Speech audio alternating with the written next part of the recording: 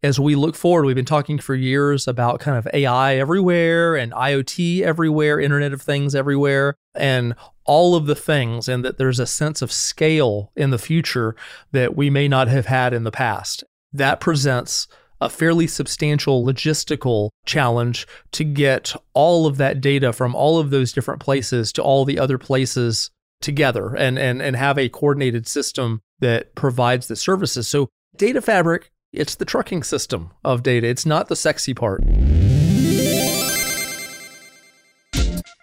Hey, Jared here. One of the things we can count on in the software industry is change. The state of the art changes so fast, in fact, that keeping up can feel like a whole other job on top of your actual job. That's why we created Changelog Weekly. It's our totally free newsletter that we drop in your inbox each and every Sunday. We link to the latest news, the best articles, and the most interesting projects that you should be aware of. We also add a little commentary from us saying why something's important, pointing you to other instances of a trend, or just making a dorky joke to keep it lively. So if you haven't yet, I recommend subscribing to Changelog Weekly and help us help you keep up with the latest. Head to changelog.com/weekly and sign up today. Again, it's totally free and we never spam you. Yuck. One last time, that's changelog.com/weekly.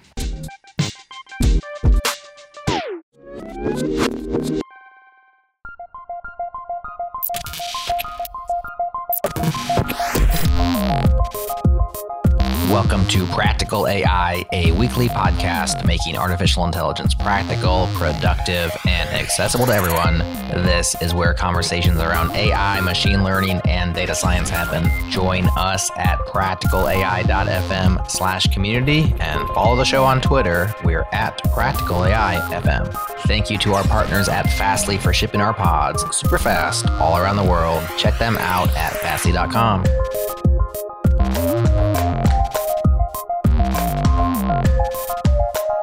Welcome to another fully connected episode of the Practical AI podcast. In these episodes, Chris and I keep you fully connected with everything that's happening in the AI community.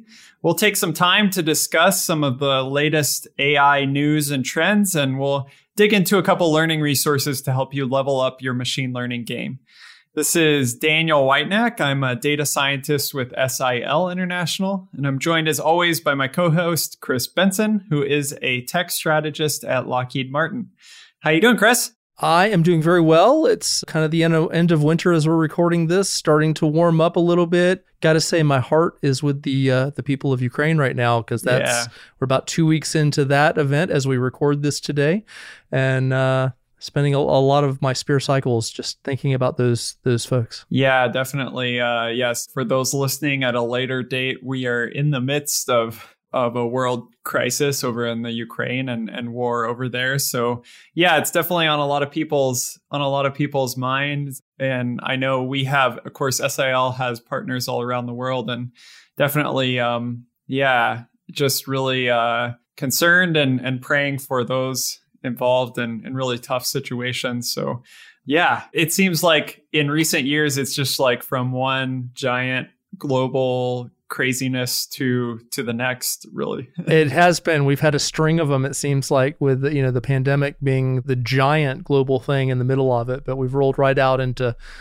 this, and I didn't want to make the beginning of the show all about this, because that's not what our folks are here to talk about, but just our hearts are with those folks. And I know we have some folks listening to us from that part of the world, and we're thinking about you. Yeah. Hang in there. Yeah, hang in there. And it's not totally disconnected from the subject, and that hopefully over the coming years, we can find more and more ways to apply technology and AI to really be helpful and beneficial in these situations. So not just used as a tool to like give concentrated power to one party or another, but actually to sort of democratize good things. I know in recent weeks, we've had several different conversations about kind of geospatial data and satellite imagery, and opening that up to people that could use it in multiple ways. And I think we talked about some of that in relation to kind of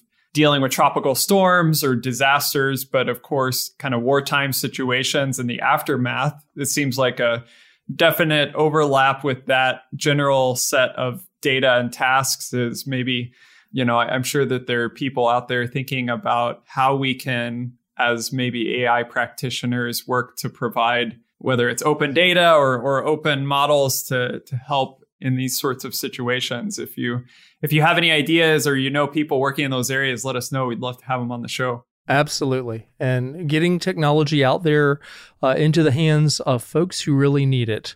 And in a lot of cases, it doesn't yet. And that's a big problem for us all to solve. Yeah. And actually, there may be some part of today's conversation can kind of help us along that path. There's a lot of context that this conversation could be had in. To avoid conflict of interest, because I'm in the defense industry, I'm not going to talk about it in the context of war and conflict, but we wanted to talk a little bit about some of the logistics of data. And probably, I think the use case I've picked to start us off with, at least, is maybe kind of talking about healthcare. And I'm going to do this as a non-expert in healthcare, and you too. Neither of us are medical doctors. Yeah, I wanted to talk a little bit about moving data around where it needs to be, because that could be applied to just about any industry on the planet, and it's a need that everybody has. And there's a popular buzzword that goes with this these days, which is data fabric. Yeah, it seems like there's just so many terms. Like data, this data, like we've got data lake, data warehouse, data mart, data fabric. I don't know there's probably other things out there like data bodega, data hot dog stand. I don't know what the other things out there are. Maybe we need a data dictionary, but yeah. Yeah. I mean, I know we're going to be talking about data fabric, or like what people mean when they say that. Maybe before we go there, would it be useful to maybe just differentiate it from a couple of these other terms that people have in mind? I think so. One thing I have discovered, just like in the early days, we used to say this in the early episodes for those who have been with us for a long time, that many people define AI in many different ways. Yeah. And maybe that has coalesced a little bit around deep learning more recently. I think that there's more of an understanding about what we're talking about when we say AI, but just in the same way, I'm discovering that data fabrics have many different definitions from many different people. So I'm going to offer my definition. Cool. Add it to the mix. Add it to the mix there, and we can see. So for me, I'm just like I did with AI way back when we were talking about that topic in one of our fully connected episodes. I define data fabric fairly narrowly, and I try not to encompass all those other data star terms that we have pointed out exist. So if you think of a fabric being something that you lay down, like a physical fabric being something that you lay down across something, across a small geography. Curtain or blanket. A curtain or blanket's a perfect example, and it kind of covers those things, and to some degree it connects those things. And so playing off that analogy, I would say that a data fabric is a way of getting data from data producers, points of origin, to all of the consumers of that data, a destination, one or more destinations. And it may be across a very diverse digital landscape on how you do that. And with technologies of different types, different generations, completely different architectures. And a data fabric's purpose is to make the data go from point A to point B in a timely manner with performance guarantees and ensuring arrival so that you can do productive things with that data at whatever the consumer of that data is trying to do with that data. So it's a logistical thing. Another analogy might be thinking about trains moving across the landscape or highway systems with large trucks moving goods and services all over the place, getting them where they need to be to all the, they may start at one place, but they may move those goods and services around. And so I think that is also a decent analogy for what a data fabric should do. So I guess one question would be like, initially when I got into data science, I had my first, position as a data scientist working with data that was in a SQL database. To me, in that scenario, my sort of pattern of access to that data was SQL queries. Mm-hmm. Where does the data fabric sit in as you sort of scale maybe all the people that need access to data? Like, are we talking about just SQL queries, or does this go beyond that? I imagine it does. I think it goes way beyond that. It can be inclusive of that, maybe. But if you think about historically with us, all of us will running with that SQL example, we have a SQL database and we make queries to it and we're pushing data into it and we're pulling data out of it and we're running analytics on it and we're transforming it. But it's all within a very local context there. And I think as we look forward, we've been talking for years about kind of AI everywhere and IoT everywhere, Internet of Things everywhere, and all of the things, and that there's a sense of scale in the future that we may not have had in the past. And so that presents a fairly substantial logistical challenge to get all of that data from all of those different places to all the other places together and have a coordinated system that provides the services. So a data fabric is really a big software system, is what it is, a big distributed software system, and potentially globally distributed depending on how you're using it.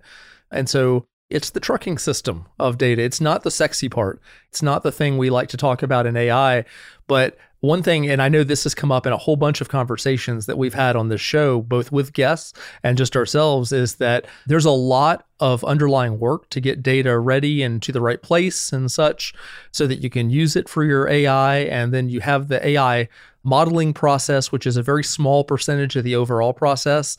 And then it has to get deployed out and all this stuff. And a data fabric covers just the part of that, of getting the data to the right place so that you can do something presumably useful and productive with it. Yeah, I was just over the past couple of weeks, having some discussions with another colleague at SAL talking about how we think about the products or the things that we build more in terms of like the outcomes we're trying to achieve with those things. So if I was to spin this a different way, like, how would I know if I had a data fabric? Like, what would the outcome be in terms of the way teams would operate or interact with that? So kind of thinking about characteristics that make up the data fabric to some degree? Yeah, like if I went into a new company and I was trying to figure out if they did or didn't have a data fabric yet, or maybe they were just stuck in the old days with like random, other systems around, how would I determine like, yes, they do or no, they don't? I would say if they do, they probably have a specific software architecture, a system that is designed to move data around. And I think a notable thing about that system is it is highly scalable and is designed to handle n number of endpoints, n being any number that you choose to apply to that, and that the architecture fundamentally is able to support the addition and loss of endpoints as a standard operating procedure in it without it. That's not a remarkable thing. And you're not manually setting up connections to SQL servers, constantly and that kind of thing. So you're able to take an endpoint, maybe an IoT device out there or some end user, maybe a tablet computer if you're in a hospital might be another case. And it just plugs into your data architecture and might work with many SQL databases and many other systems out there, aggregating the data in the right places and making it available for use for there. And it's a software system designed to handle all of that complexity under the hood, or maybe I'll say under the blanket or something, here. Nice. I ask all that, I guess, just to try to, because when you were first like, hey, let's talk about data fabric, I was like, well, I want to know a little bit of what that means. So I kind of tried to learn a little bit, and the Google searching was not that helpful. So like I went to Gartner, which they always give a definition, right? And their definition, I'm not saying anything bad about the person who made this definition. It's probably really, strategically worded or whatever. But it says a data fabric utilizes continuous analytics a new term I didn't know either. Continuous analytics. Continuous analytics over existing discoverable and inferenced metadata assets to support the design, deployment, and utilization of integrated and reusable data across all environments, including hybrid and multi-cloud platforms. There's a lot of words there. There's a lot of words there. And I agree with many of the words. But one of the things I'll call out, it's my own bias, right? But I think I'm right, obviously, is I believe analytics is a separate thing. I believe analytics systems are consumers of and producers for, a larger environment where a data fabric may be serving that. But to me, that is a use case that a data fabric serves. And I have seen many people try to describe data fabrics in terms of analytics, and being the digital bully that I am, I tell them they're wrong. They're wrong. It's not that, it's about the logistics.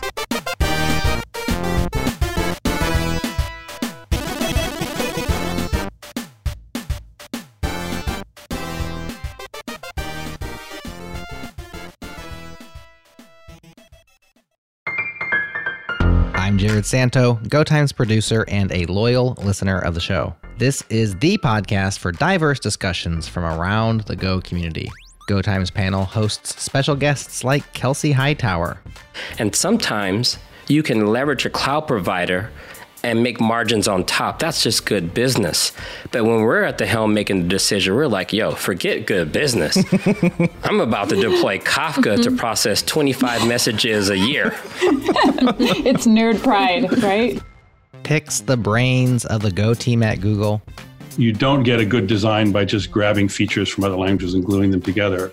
Instead, we tried to build a coherent model for the language where all the pieces worked in concert. Shares their expertise from years in the industry. Don't expect to get it right from the start. You'll almost definitely get it wrong. You'll almost definitely have to go back and change some things. So yeah, I think it goes back to what Peter said at the start, which is just write your code in a way that is easy to change, and then just don't be afraid to change it. And has an absolute riot along the way. Yeah, you know that little small voice in your head that tells you not to say things? What is that? How do you get one? You want one of those? Is it like an in-app purchase? It is go time. Please select a recent episode, give it a listen, and subscribe today. We'd love to have you with us.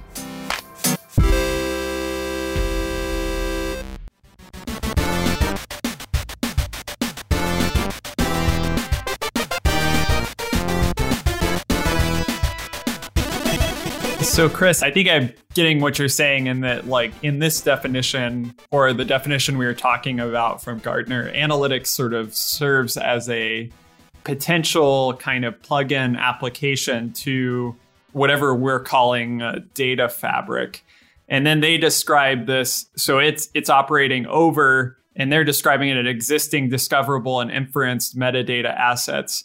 That's a mouthful. It is. So metadata assets, I assume, just means like data telling you what assets are available, or the kind and number and type, or like what's the metadata? So I'm going to define metadata in the context of a data fabric. Meaning if you're talking about metadata in a different context, you might take it slightly different. But I would always define metadata in the context of the thing that you're discussing, because it's meta relative to that. I like how you're weaving these things together. Oh, God. Oh, that was a bad one. That was even worse than mine. I hope folks are still with us. So I would think of metadata as being the metadata around the data, which are the messages you're moving around. So if you use the word messages to say I'm moving data from one physical place to another one, or one digital place to another one, and there are things that I care about regarding that data in the message, such as the security status of that data, and that can be a lot of different things, the routing information of that data, who can access it. Yeah, exactly. All those things, there's a whole bunch of things where that metadata, it could be in the form of tags.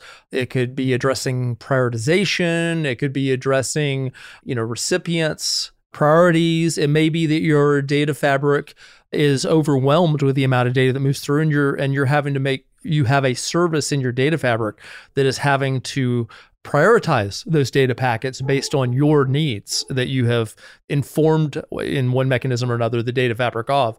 So there's all these metadata bits that are being attached to the data you're moving around. But having said that, what the data is, the primary data that you're moving from a producer to the consumers, you don't really care about in the data fabric, other than the fact that you've attached those tags of characteristics and things that you care about that we just described. You're just moving it from one place to another and providing guarantees that based on your priority and the importance and stuff like that you've assigned, that it's fulfilling that promise. So you mentioned sort of moving and like moving messages around and packets around and such operations like that. So let's kind of, if we bring it down to like the healthcare use case you were kind of proposing, let's say I'm a data scientist and I'm creating a new model to parse healthcare records or something like that, right? Yes. And let's say there's an S3 bucket over here or something, and it includes some healthcare records, and there's metadata attached to it, and it gets moved from like there to somewhere else. What's special about the moving part? Like if I have the metadata about like where it is and I know where it is and what's in it and who can access it, why is this sort of distributed or movement of data piece? Why is that like a key piece of what you're kind of describing? It may be that you don't really have a requirement for a data fabric if it's fairly basic. If you're basically saying there's one producer and there's one consumer, and you don't have really an enormous number of them. You don't have thousands or millions of instances of a producer and a consumer. So you're saying part of this would come in where, let's say I had 1,000 hospitals and they were all pushing records into, let's say, separate buckets, or maybe even like a mix of on-premises file storage, NFS or something, and S3. Is that more? Yeah, I think the scale matters. There is a cost implementing a data fabric, and that cost is not trivial. And therefore, there is a level of requirement, there is a level of need that should be in place to substantiate paying that cost and recognizing that above a certain scale of operation, the data fabric is saving you cost over the long haul versus producing more. So the point with the data fabric is that at some point, the automation of all that becomes a cost-effective solution. But if your needs are very low or minute in terms of what you need, you may not want to deploy a data fabric to cover that. If it's a very small operation, manually setting everything up might make more sense in a small operation. Whereas if you're dealing with millions, or let's say thousands of data producers, well, it might be millions actually going forward. And you also might have millions of consumers of that data. That becomes untenable, obviously, to try to do all that in a very by the connection mechanism. So you need a system that can handle that at that massive parallel and concurrent scale. So you know me, I always try to get down to distill the practical. So if I get what you're saying, let's say we have the scenario where we have thousands of hospitals. All of those are producing medical records, which in and of themselves have security issues and things attached to them. But then they're stored in, let's say, S3 or mix of NFS or sort of a diversity of sources. So those are my producers. And then up at my consumers, I have maybe a few different things. I have like hospital web apps or something for staff members to access records. And then I have like a team of data scientists internally that's building like models to maybe parse those records automatically in a better way. And then I have a third group of maybe researchers who are researching like a certain disease or effect of a trial or something within a certain set of those records, right, across different places. So in between those people, so I've got on the one side the data, on the other side I've got these different consumers. Sort of in the middle, if I put a quote fabric there, the things that would need to happen are each of those people would need to efficiently get the data that they need, regardless of what it's stored in, and they would need to be authenticated against that data and understand in a sort of like metadata way where all of the right pieces of data are located. So the data fabric would sort of do that in a metadata kind of protocol between the consumers and the data and make that process efficient. Am I sort of getting there? I would argue you're getting there, but I want to throw in a couple of things that make it, that would raise the value proposition of applying a data fabric. You mentioned the fact that all these producers, the actual machines or whatever, are going to S3 as an example. But what I would argue is the use cases that you described in the example, none of those are real time. None of those implied that there might be a life or death concern there. It might be that as we have more and more machines that are constantly producing data and sensors constantly producing data, that you could have critical care patients in that hospital, that it's not just an analytical thing, but even the analytics themselves, there are analytics that are needed in near real time to save a life, and there are analytics that might be able to happen, kind of whenever, because you're doing a study maybe or something, and they're not urgent. And there might also be sensor data on that patient that needs to alert a condition that the sensor is picking up, and you need a doctor in that room working on that patient immediately. So it's not going to go to an S3 bucket, or at least not just to an S3 bucket. It also needs to alert with specific data that goes right to whatever kind of unit that doctor is carrying around, who's in a completely different part of the hospital. And that doctor understands, I have an urgent situation, and it's measured in seconds, and I need to do something. And things like that happen in real life. It happens today in real life, but we don't have very good mechanisms to deal with that. And so if you can automate like that urgent thing to where you're able to prioritize the data that's coming from a sensor that is critical immediately to a patient's life would get priority over a data that's just going to the S3 bucket at any point if there's any kind of resource contention. And so you're able to get the information to that. And it may be that they're not all things are going to the S3 bucket. As a data store, there might be data stores that are collecting things for historical reasons, but you also may be sharing data directly between one device and another device without putting a store between them, so that you get more efficient. Or you may be meshing multiple sensors together regarding that patient together so that you get a complete picture of that patient's condition at the time. And so as you do that, the data fabric gives you that logistical routing, prioritization, the metadata, and the intelligent services wrapped around it, which may include AI. Though you may have lots of deep learning models that are part of that mesh that are there to provide, that are able to actually do the metadata tagging. It looks at the data, it looks at other considerations that are inputs to the model, and the model is giving you inference that say, this is what you do with the data right now. So the model itself can be a service and supporting the data fabric. Yeah, so I guess in this case, they reference this inferenced metadata, or discoverable and inferenced metadata. So if you've got sort of a producer of data, like you're saying, a sensor or something like that, that's kind of underdefined or annotated, something like that, then, maybe there's actually automation or models in place there to infer certain things about that data and prioritize it accordingly or something like that. I'm really glad you brought that up, because if you think about it, kind of going back to the very beginning of our conversation, there's lots of different types of technologies and different generations of technologies, modern, new stuff, old, antiquated, legacy stuff that's out there, and all of it needs to plug in. So another typical function or service of a data fabric is the connectivity to lots of different types of connected technology. In some cases, it's essentially kind of wrapping a limited set of functionality and legacy so that you can basically bring more functionality to something that otherwise you would not think of having it, and therefore make better use of it.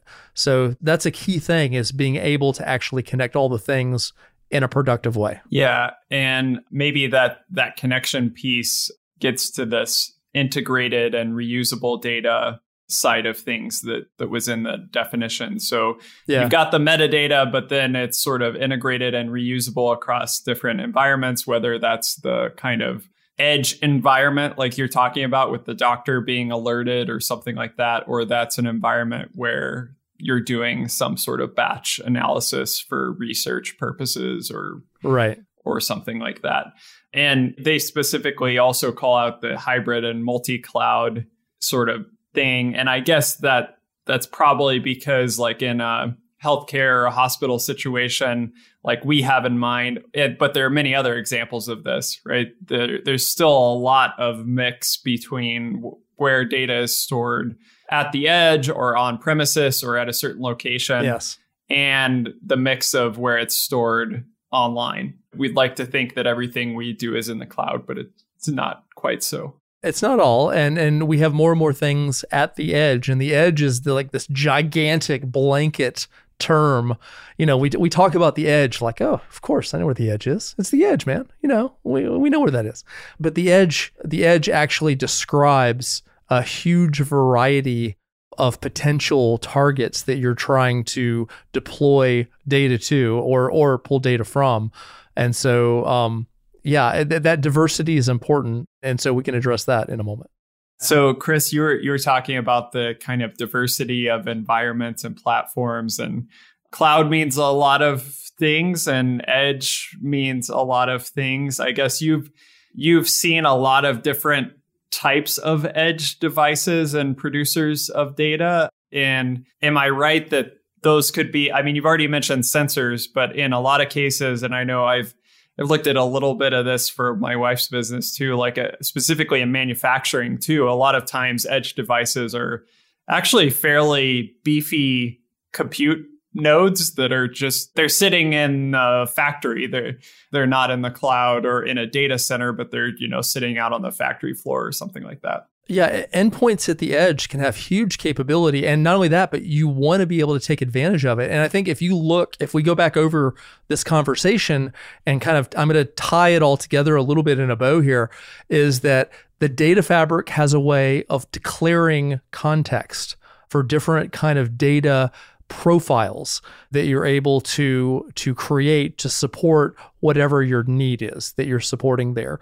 And you might have a few profiles, or at large scale, you might have thousands, potentially millions of profiles. Each of those profiles, kind of this aggregation of routing, aggregating data, producers, consumers that are all trying to affect a purpose. And so the whole idea here is to automate and scale this in a standardized way and allow the fact that you have endpoints that may come and go as doctors come and go from the hospitals, or machines are moved around, or it goes from one ward of the hospital to another, and that changes the capability in a particular area. All these things are possible by acknowledging simple things about where's my data originating, where's it going to, what's the metadata that makes it useful for the various purposes I have, and how do I capture that in a profile that's reusable over time in a productive way. So I'm going to play devil's advocate here a little bit. Okay. So it seems like at a certain point when you had sort of disparate data systems, and like if you wanted to do this, you sort of figured out where the database was and connected your app and like whatever.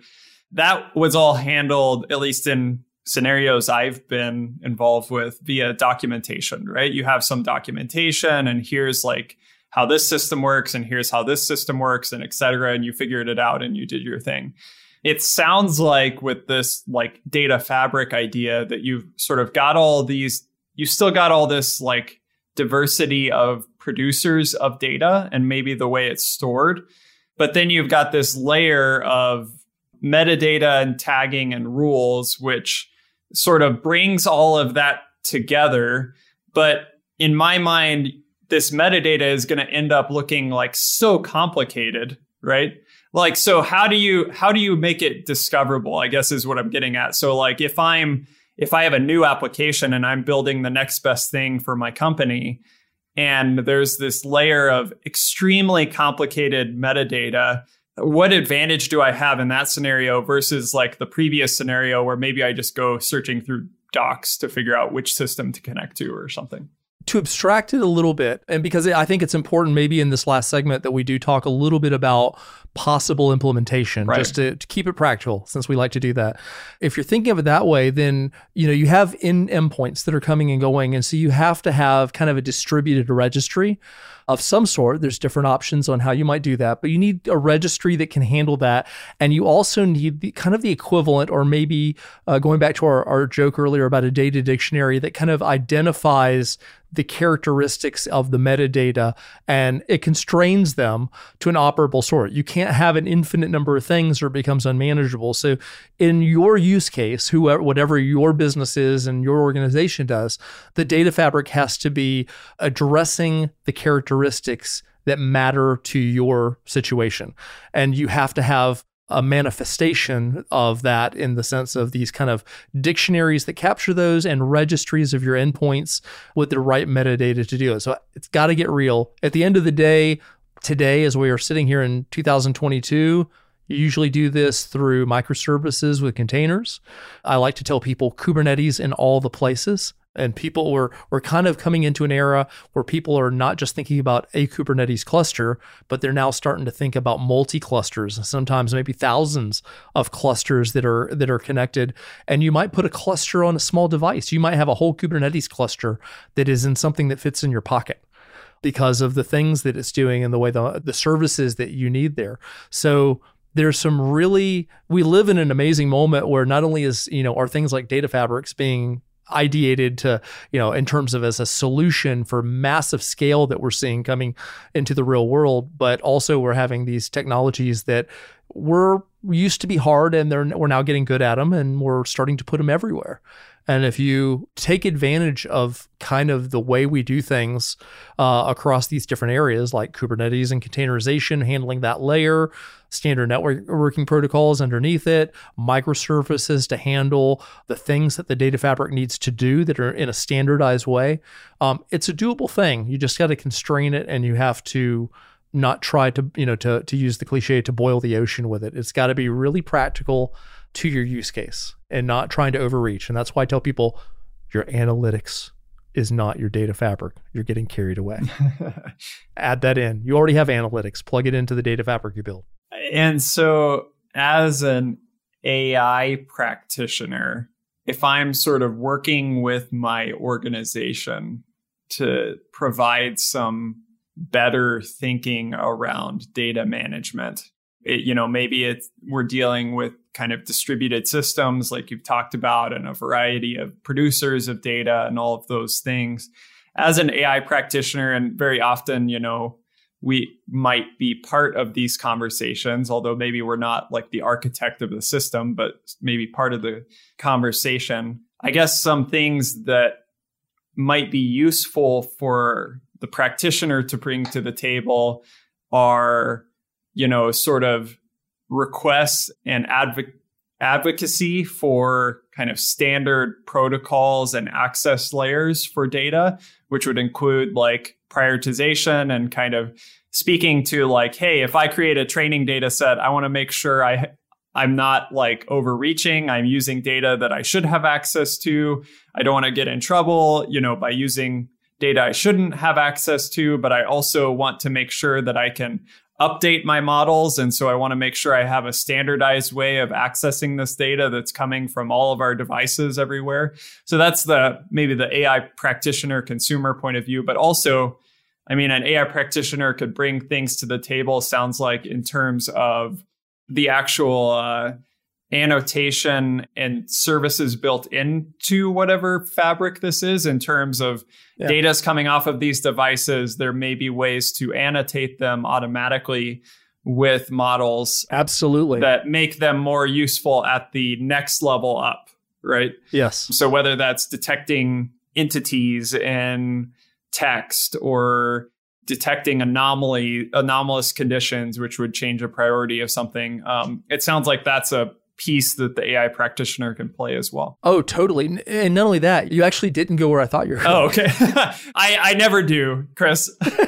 No, you're addressing like using the inference to do the metadata and all that, but it may be that the actual data that's moving across the data fabric, not the data fabric itself, but the constituent data that it's moving from producer to consumers, it may be that those many of those consumers may be MLOps pipelines that are taking data in and doing continuous training. Mm-hmm. I had to say that, or iterative training on a rapid scale and producing models or producing things that matter, for how do I treat this thing in the hospital? How do I treat that thing in the hospital? And it's going all the time. And none of that's the data fabric itself. Those are lots of AI models that are getting fed.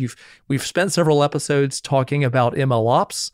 We kind of figured out how to do that. We've got some really amazing capability out there that our listeners now know about. And now if they can get the data from all those other places to where it needs to be, then you can go do all that and you can be that AI practitioner that's incredibly productive because you're able to do it continuously.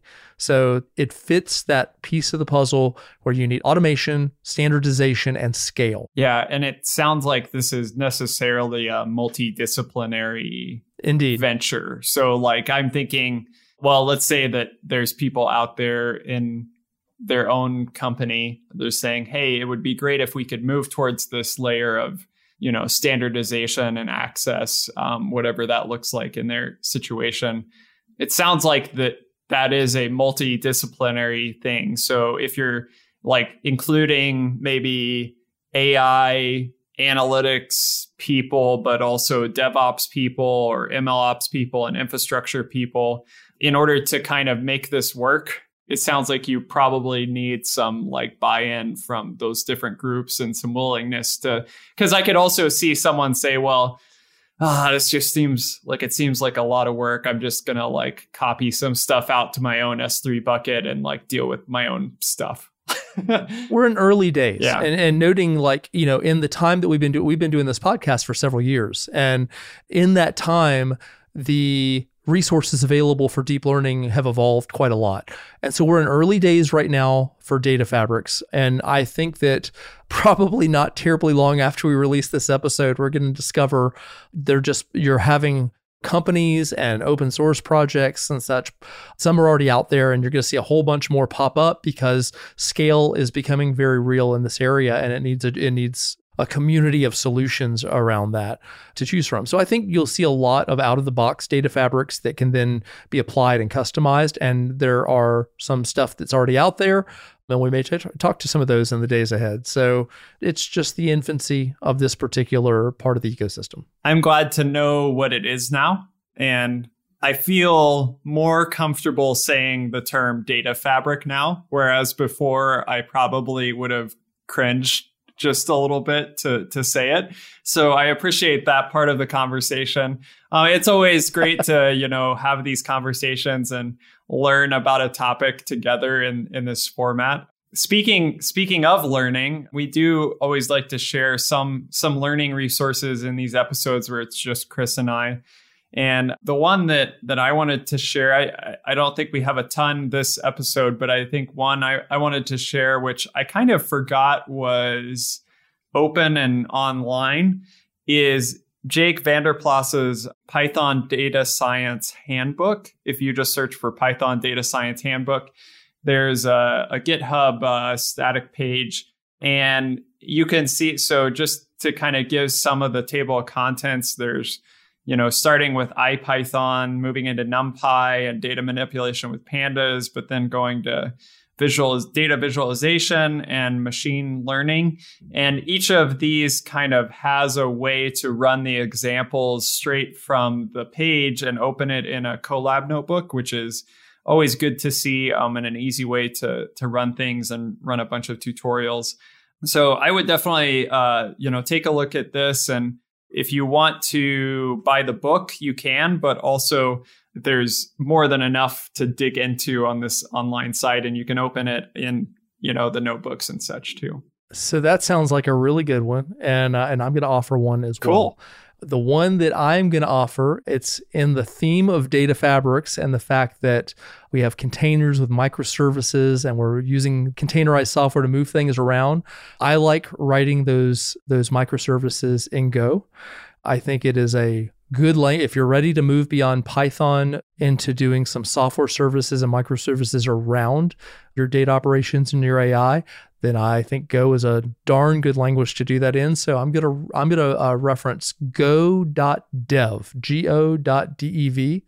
It is maintained by the Go programming language team. It has a lot of great resources to get going and understand the language, and it's a good place to start. And so if you have some pretty cool things that you're doing out there and you want to try to get it out there in the world by integrating it into software, this is an awfully good place to start. Yeah, awesome. Yeah, well, I've been excited to get to chat about these things with you, Chris, and appreciate you setting me straight. So yeah, looking forward to chatting about more in the future. We'll see you next time. See you next time. Thanks a lot, Daniel. All right, that is Practical AI for this week. If this is your first time listening, subscribe now at practicalai.fm or just search for Practical AI in your favorite podcast app. We're in there. And if you're a longtime listener, please do share the show with your friends. It is the best way you can help Practical AI succeed. Thanks again to Fastly for shipping our shows super fast all around the world, to Breakmaster Cylinder for the beats, and to you for listening. We appreciate you. That's all for this week. We'll talk to you again next time.